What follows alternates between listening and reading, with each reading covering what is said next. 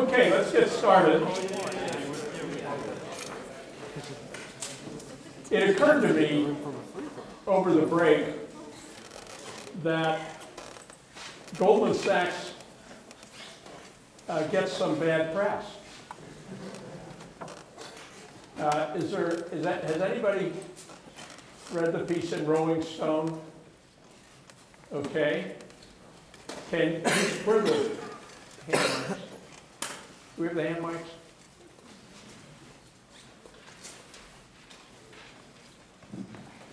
Yeah, Matt Taibbi of Rolling Stone called Goldman Sachs I might get this quote wrong, but something along the lines of a great vampire squid relentlessly jamming its blood funnel into anything that smells like money. I think that's an exact quote. Yeah. We should have tried that out on Paolo. Now, it also reminds me of the passage in Richard Posner's book to the effect that we can no more blame the financiers for the wreckage of the credit markets than we could blame a lion for eating a zebra. And there's an odd discontinuity here. When you look at Goldman Sachs internally, through the eyes of one of its very senior partners, the ethical component is big. There's a huge component about integrity and meeting one's obligations and delivering the highest quality product on the market. And at the same time, Goldman is vulnerable to the view that it took inordinate advantage of the taxpayers in the recent debacle. Now, how would they defend themselves? They would say, one thing they would say is, we didn't want to take the money. Hank Paulson told us we had to take the money because the stigma which would otherwise fall on the banks which took the money would cause further disruption and meltdown. That's one thing they would say. Another thing, well, have you noticed what they're doing in the way of charitable activities just lately? Anybody notice the announcement? $500 million in help to 10,000 small businesses. Does that strike you as a big gesture or a little gesture? Tal, what do you think?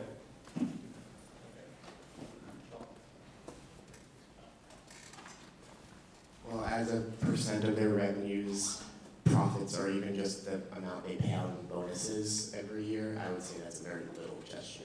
It's a very little gesture. I agree. From a public relations point of view, if they multiplied it by 10, so it's 5 billion, would it do them more good? Them, not the world, not the country, them.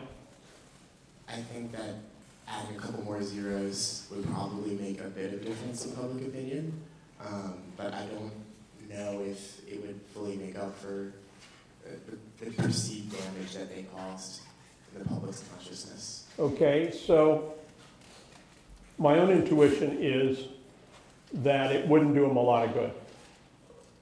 That the public doesn't think quantitatively. Some opinion leaders do. But most people, 500 million sounds like an awful lot of money, and 5 billion doesn't sound like 10 times as much. So they're probably not far off in the number they chose if the object is public relations, which I think it is. How many, are there people here who think that the government ought to compel them to give back a bigger chunk of capital, to put it out there in some charitable way or give it back to the taxpayers? Anybody of that view? And, okay, so you're unanimous, which is rare in a group this size. Does that mean that you think there's no ought to it, or does it mean that the process by which the government would do that strikes you as not a good one? Who's got to rescue me here, guys? I'm drowning. There is a big difference between what you should do and what the government can make you do. I don't think that there's any reason any large corporation should be forced to donate to charity, unless it's like I don't know, sort of an ad hoc tax randomly applied to them. Okay. And that seems like a bill of attainder, and we don't want to go there. Okay, so it probably would violate the Constitution if we created the Goldman Sachs Retribution Act. I agree with that. So we're coming to the end of the course, and what I want to do is today to add one more case, one which allows us to look at the interface between capital, the environment, and government in the TXU EDF case, which you've all looked at, and which is structured so that you could invest a whole week in it if you were willing to trace out every strand in the web page. And then on Wednesday, I'm going to do a recap of the course as if on a motorcycle, and finish with a central case which will form the basis for your final exam essay. And since it's going to count for 70% of the final, I'm sure we'll have 100% attendance during the last 20 minutes of class. And I'll give you the reading assignment in advance. It is the Leasing the Rain. It's the reading is the William Finnegan piece from the New Yorker about the privatization of the water supply of Cochabamba, Bolivia, by an American corporation known as Bechtel. And the essay question I'll formulate at the end of class Wednesday asks you to work through that story as somebody who has learned something about capitalism in this course.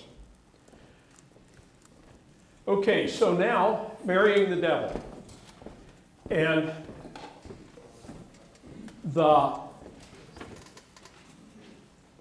one difficulty with this case is that it's full of acronyms.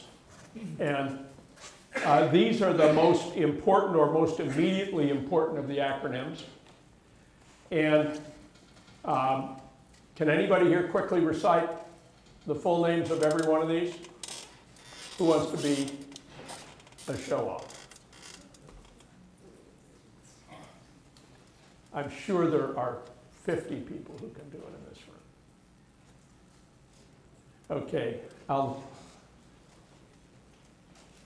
let's put them into 3 bins. This is the most obscure, Texas Climate Initiative. And Jim Marston, who is the video star of the case, is president of that. And he is the regional head of EDF, the Environmental Defense Fund for Texas. And the Natural Resources Defense Council is parallel to the EDF, a little harder edge, and important, here we go. Then in the gray box in the middle, we have the target firms in the private equity takeover. It's just one firm really, it's TXU, but the focus strategically is on TXU Plus. It is on the expanded generation capacity that TXU has announced. And that expanded generation capacity is on the lower edge from an environmental point of view. It relies on conventional technology, which no one thought at the time was the best available technology for coal-fired generation of electric current. And while we're at it, the parts of an electric utility company are three: generation, transmission, and sales or distribution. Transmission is the long lines, and distribution is the last mile of lines and the financial connection, the contractual connection with the customer. Then on the right, we've got KKR and TPG. And these are both large and very aggressive private equity firms. KKR is most famous for the Reynolds Nabisco, RJR Nabisco takeover, which is characterized at length in Barbarians at the Gate. And Texas Pacific is actually the more interesting of the two from the point of view of this case. Is there anybody snap to an obvious conclusion about the difference between the two? Okay, we'll draw it out in a few minutes. The TXU expansion, 8,600 megawatts added. That's just under a 50% increment to the firm's total generating capacity. $10 or $11 billion in cost. Somewhere between $500 million and $2 billion of that are budgeted to controls of pollution, and it's pretty murky in the case and pretty murky in fact just how much of the capital can be construed as pollution control. They promise a 20% cut in emissions. What do they mean by that? Who thought that one through? 20% cut in emissions. We're going to add 47% to our total generating capacity. And we're going to cut emissions by 20%. What exactly is the claim? Does it mean, yes?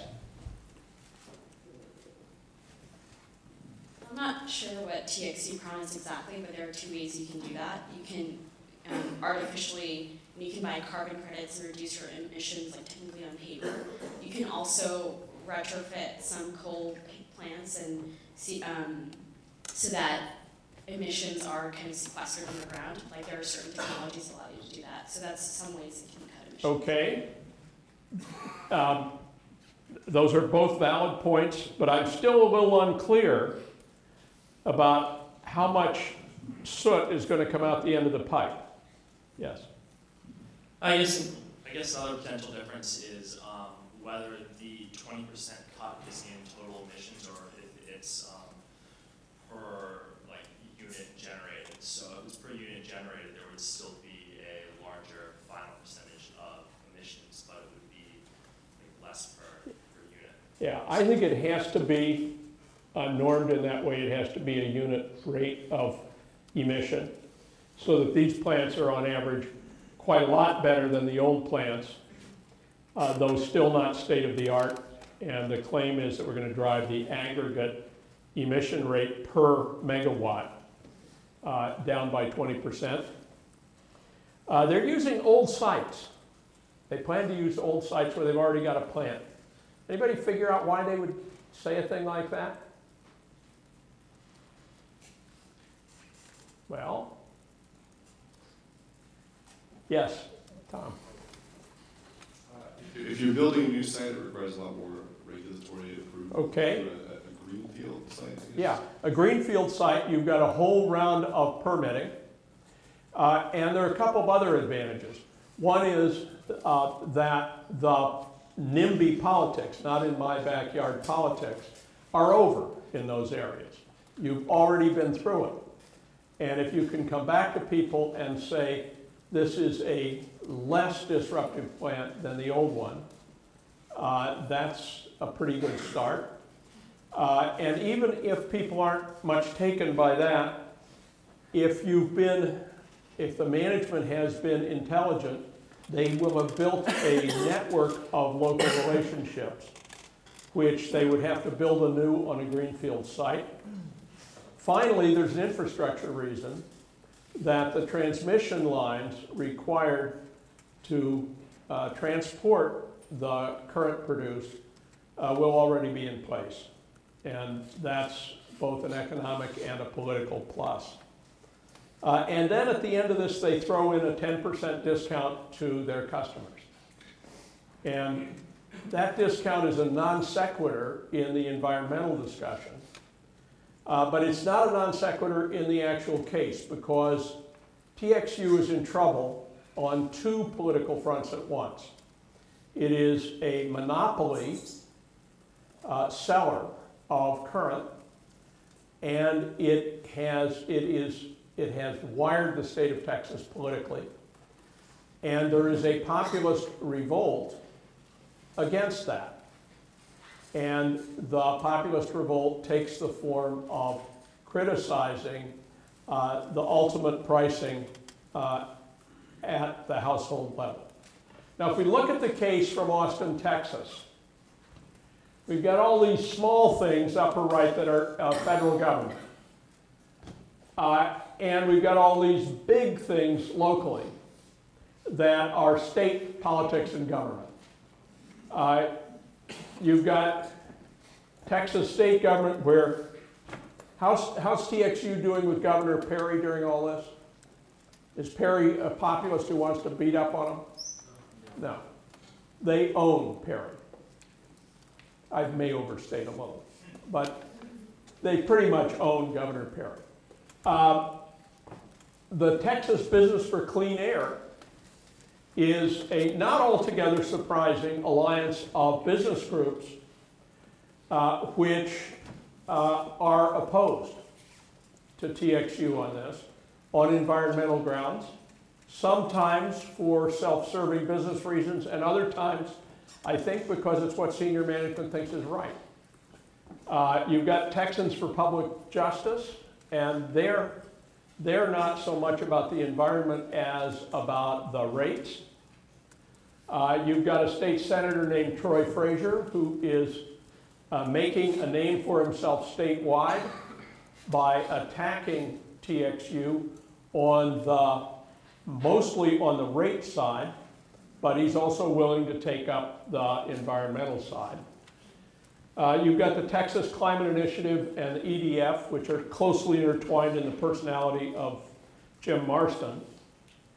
What do you think of Marston? If you went all the way through the case, you heard him, I don't know, 5 or 7 times in video. Seem like an able guy? Thumbs up if you think that. Thumbs down if you don't think that.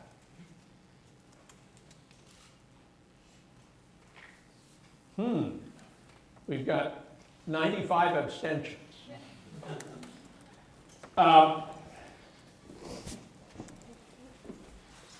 He's an able guy. He's a very able guy. But he has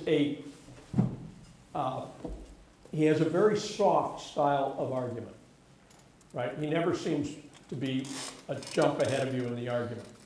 He's always in a very laid-back way asking your opinion, as if he hadn't really figured out where he wanted to go. And that may be partly for our benefit because he was working for the School of Management in preparing for the case, but it's also probably part of his natural style.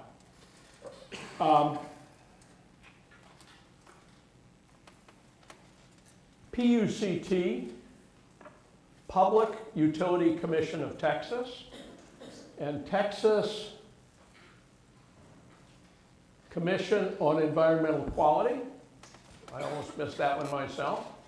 These are the two principal regulatory bodies in the case. An Association of Electric Companies of Texas, you can imagine who they are and what TXU's role is. It's a classic interest association. Oh, you're so filthy. And then you've got populist. Smells like profits. We're out here today as part of a national day of action targeting Merrill Lynch for backing TXU's dirty coal plan. More profits for us and more asthma and global warming for the hoi polloi. Yes. Huzzah! Huzzah! So late.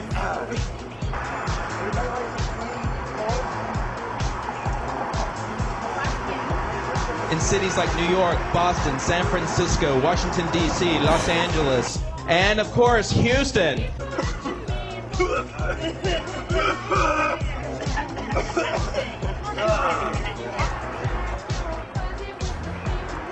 We want TXU to stop this wrong-headed plan to build 11 new coal-fired power plants in Texas. We want the banks, Morgan Stanley, Merrill Lynch, and Citibank to scuttle the deal.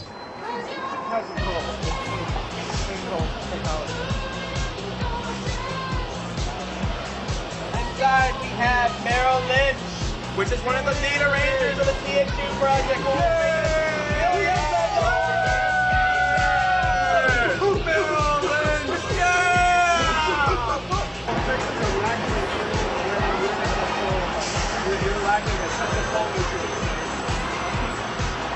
Merrill Lynch loves TXU. Americans want coal. Where can I go and deliver this letter to our friends at Merrill Lynch? It is a letter, actually, from Rainforest Action Network to Merrill Lynch saying don't invest in dirty coal.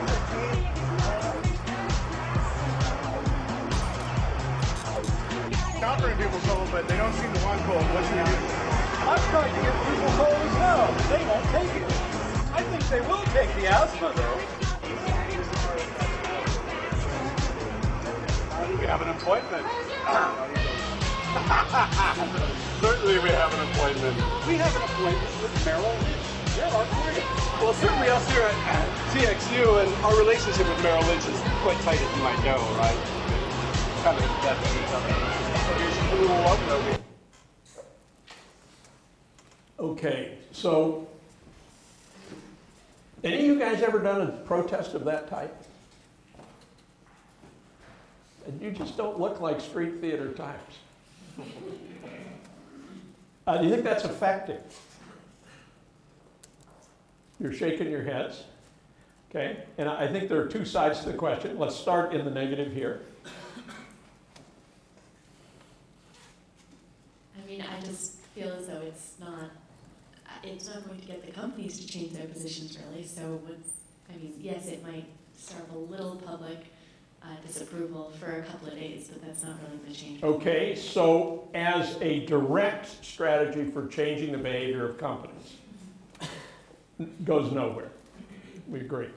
Is there any other way in which it might be of service to the cause these people are pursuing?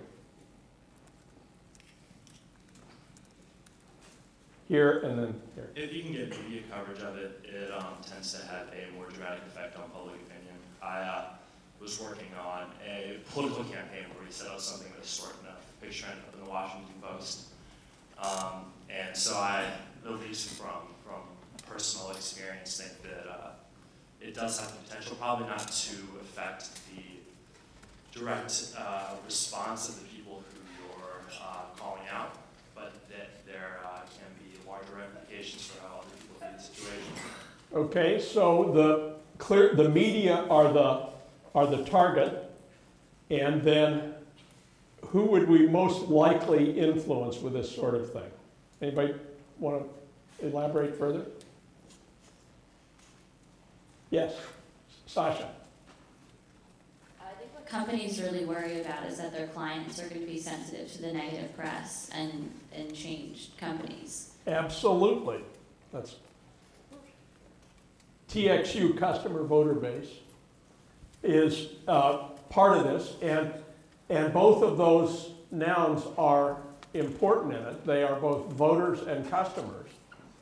And they may not have many places to go as customers, but as voters, the perception within regulatory and legislative groups in Austin would be an important consideration. I personally don't think that this kind of demonstration is hugely effective, but it does kind of raise the temperature of the issue and make it salient to decision makers in government.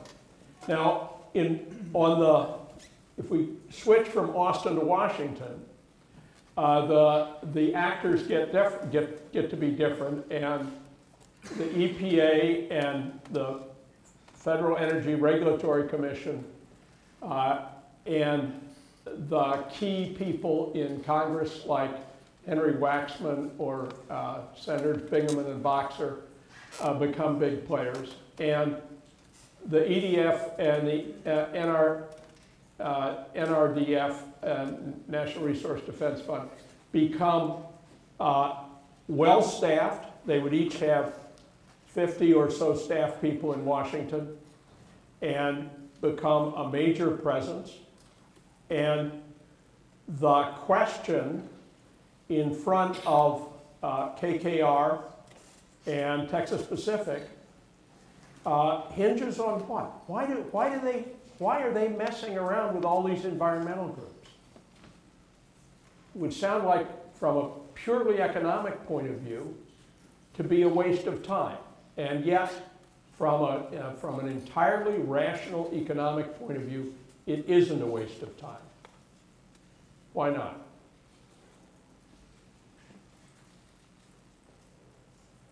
Well, let's go to Wall Street.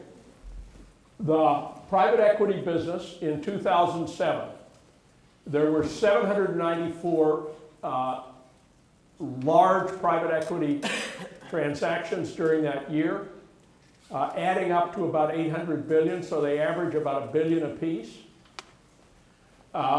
Explosive growth, they're up about 450, 500% from 2000 to 2007.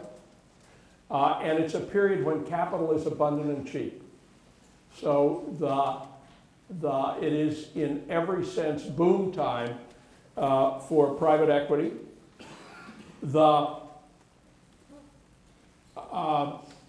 You've got three sets of players, as seen from Wall Street. You've got the private equity firms, the target firms, and the business services organizations, mainly investment banks, which catalyze transactions of this kind. And the takeover of TXU is a mega deal. It is the biggest transaction of its kind ever. So it gets a lot of attention and offers to be very profitable. The institutional investors, shown upper left in the blue box, are limited partners in the funds created by organizations like KKR and Texas Pacific. And from their point of view, this is one of the highest yielding asset classes in their portfolio. And David Swenson, for example, of Yale, one of the things he did with the Yale portfolio, which made it grow so much faster after he came than it had grown at any time in the university's history, was to shift a great deal of capital away from publicly traded securities into private equity funds, which differ. They differ. The biggest difference between how well investment companies do with stocks and bonds on the one side and private equity on the other is the difference between the smart money and average money. In the stock market, the difference between very smart money and fairly dumb money is a few percentage points. The difference in private equity between the smartest money and fairly dumb money is enormous. And so if an institutional investor like Yale, Harvard, or the big pension funds can get into private equity with smart money, hire smart management, invest with people like Texas Pacific and KKR, the opportunity to beat the market in a big way is a very ripe one. And that's the heart of this deal. Now, from a sociological point of view, the people who run these companies are pretty far away from the green world, which centers in major metropolitan areas and is populated by well-to-do activists and their 501c3 corporations, of which the ones in play today are examples. Now, the Pacific Group is a little different from KKR in its relationship to those groups because it has one key player in William Riley, who had been the head of the EPA before and who is a Green. And he gives Texas Pacific a relationship to this world, which KKR pretty much doesn't have.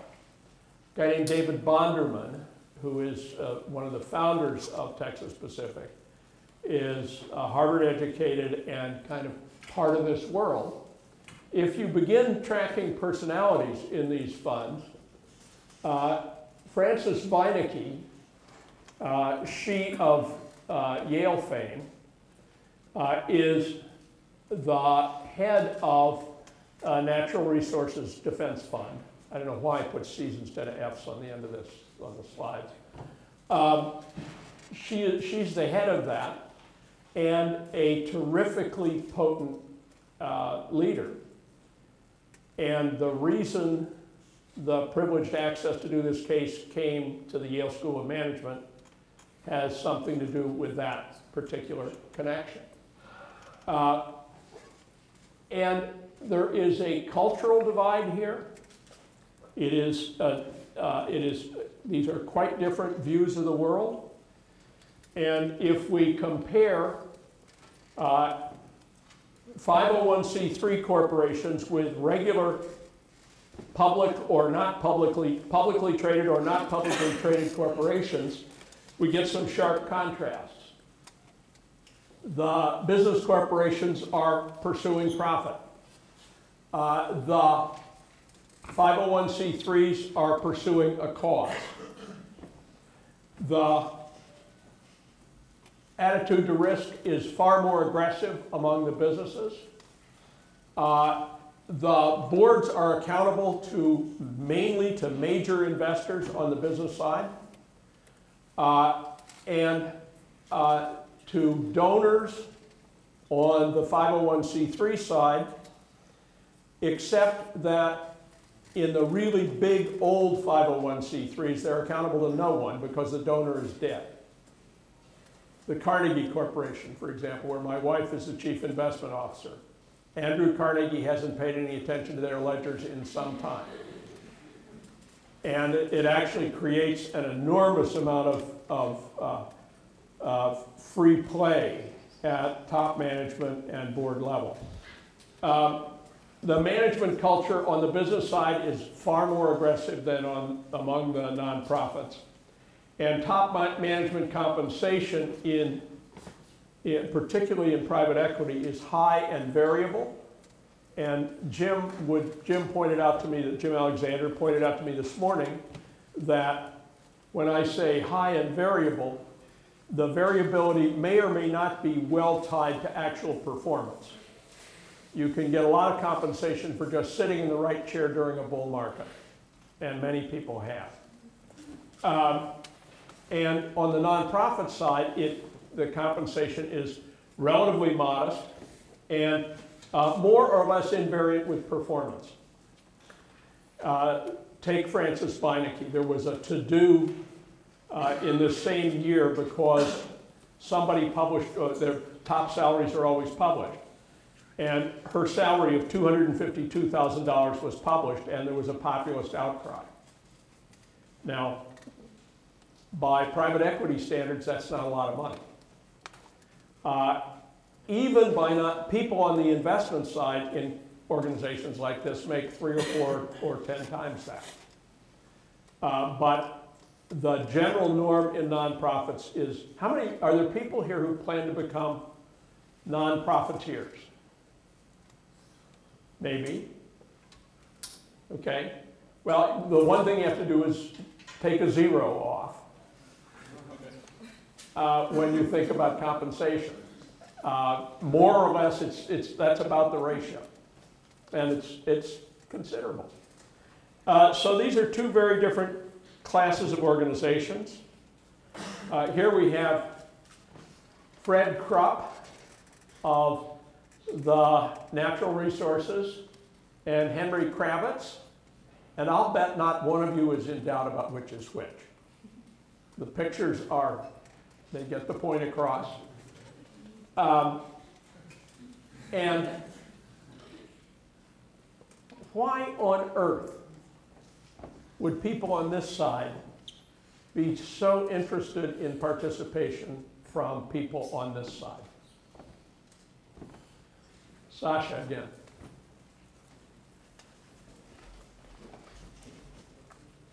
If it allows them to do something with the business that makes them more money ultimately, then it's a good deal.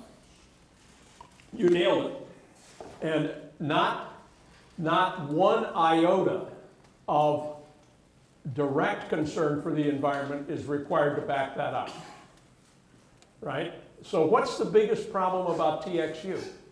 Why is it, what if you're going to sit down and calculate the risks from KKR and Texas Pacific point of view of taking over this firm, what would the main risks be? Would they be that the technology will fail? Would they be that consumer demand for electric power will suddenly go away? Would they be that a new entrant will come in, a large new entrant will come in and begin to compete with lower prices? None of those things are imaginable. None of those are imaginable. So why isn't this just a license to print money? And the answer to that is that the regulatory risk is substantial at both the federal and state levels, much more substantial at the federal level. And that the process by which the environmental groups would, in effect, bless or kosher the transaction is a way of limiting political risk. The EDF is all about the cause of the environment, and their claim is that lobbying work they've done in the years from 2001 to 2008 will diminish diesel pollution by nearly 90% by 2030. And that's their business. Their business is to get the government to compel companies to pollute less. Fred Krupp at Davos in the year of the case, this is not in the case, the smartest companies can see over the horizon and anticipate consumer demands. That's why the EDF has been able to team up with Alcoa, DuPont, Caterpillar, GE, Duke Energy, BP America, and others on a plan that could cut greenhouse gas emissions by 60 to 80% by 2050. The plan is a jobs winner as well as an environmental winner. So organizations like these are brokers in which they cut deals with businesses, and the businesses they cut the deals with are ones which have a higher than average capacity to withstand tighter regulation. For example, GE with Eco-Imagination, you've all heard of that. If you watch television for any period of as long as an hour, you have been saturated with that message. And why can GE do that? Well, why does it have to do it? What's GE's long-term reputation for environmental pollution? It is that they filled the Hudson River with PCBs 50 years ago. And it's important for them to get us off that topic and to think of them in a different way. Second, they compete in Europe for the manufacture of electrically powered equipment. And the regs in Europe are much tighter than they are here from an environmental point of view. So they have developed the technology to meet much higher standards. They've got it already in the kit. And so from their point of view, it is actually a corporate strategy play to encourage the feds to raise the bar. Cap and trade, I'm running out of time here. Cap and trade diagram. The interesting side fact that cap and trade in the EU basically fizzled. And it fizzled because the caps that were put on the countries were not low enough to make people go out and buy credits. They were set in a very gentle political way. And the market for cap and trade depends on people having to break the caps and buy credits to make up for that.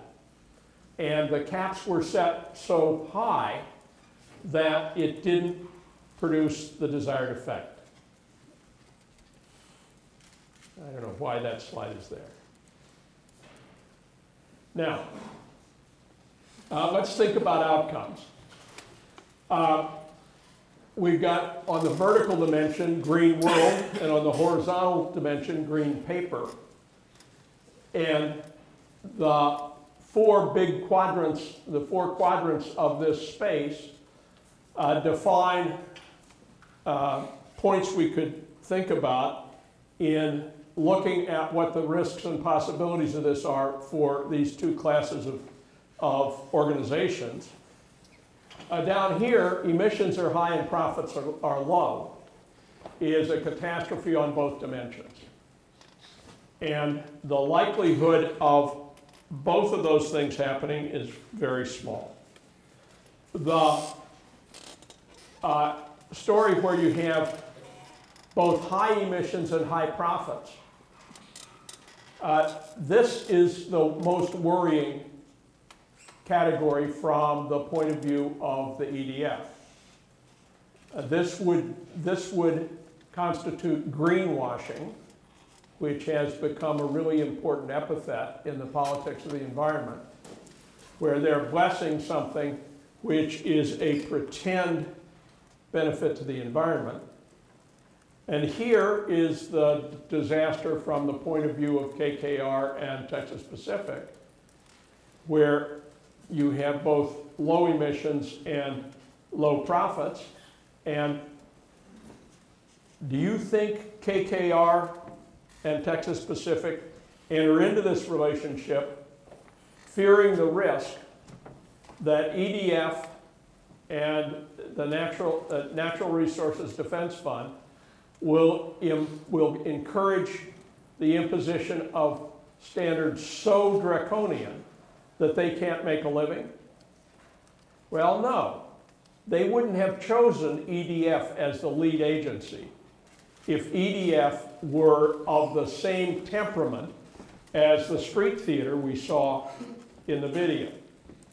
They chose EDF because they think they can cut a plausible and constructive bargain with them, which leads not upper left but upper right in the diagram, where emissions decrease in a substantial degree, and profits remain high.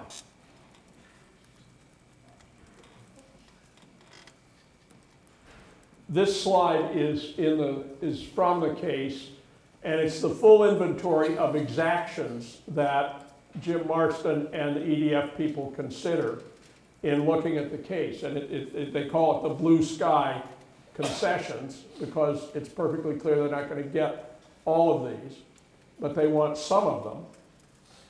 And they get some of them, and they also get quite a lot of symbolic buy-in.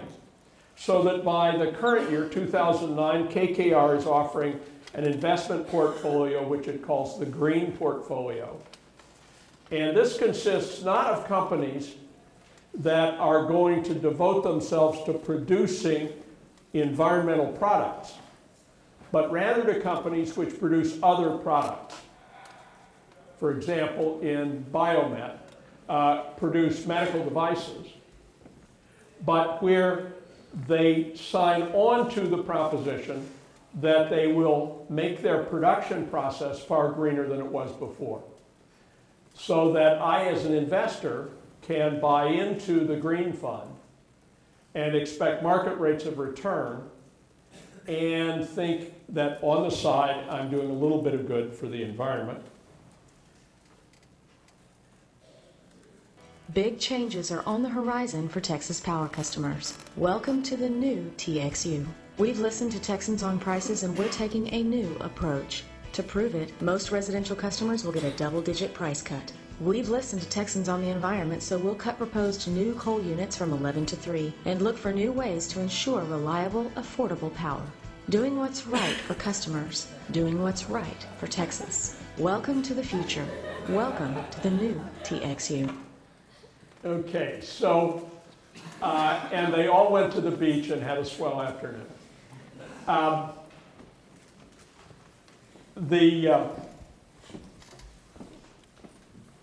Okay, so that's the last case we're going to do, except the one for your final. And what I hope you'll do for Wednesday is read the Finnegan piece with some care. He's a brilliant writer.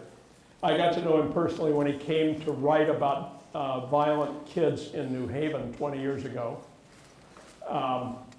And it's a beautifully written piece, and it's a compelling story. And also begin reviewing your notes for the big picture flow of the course.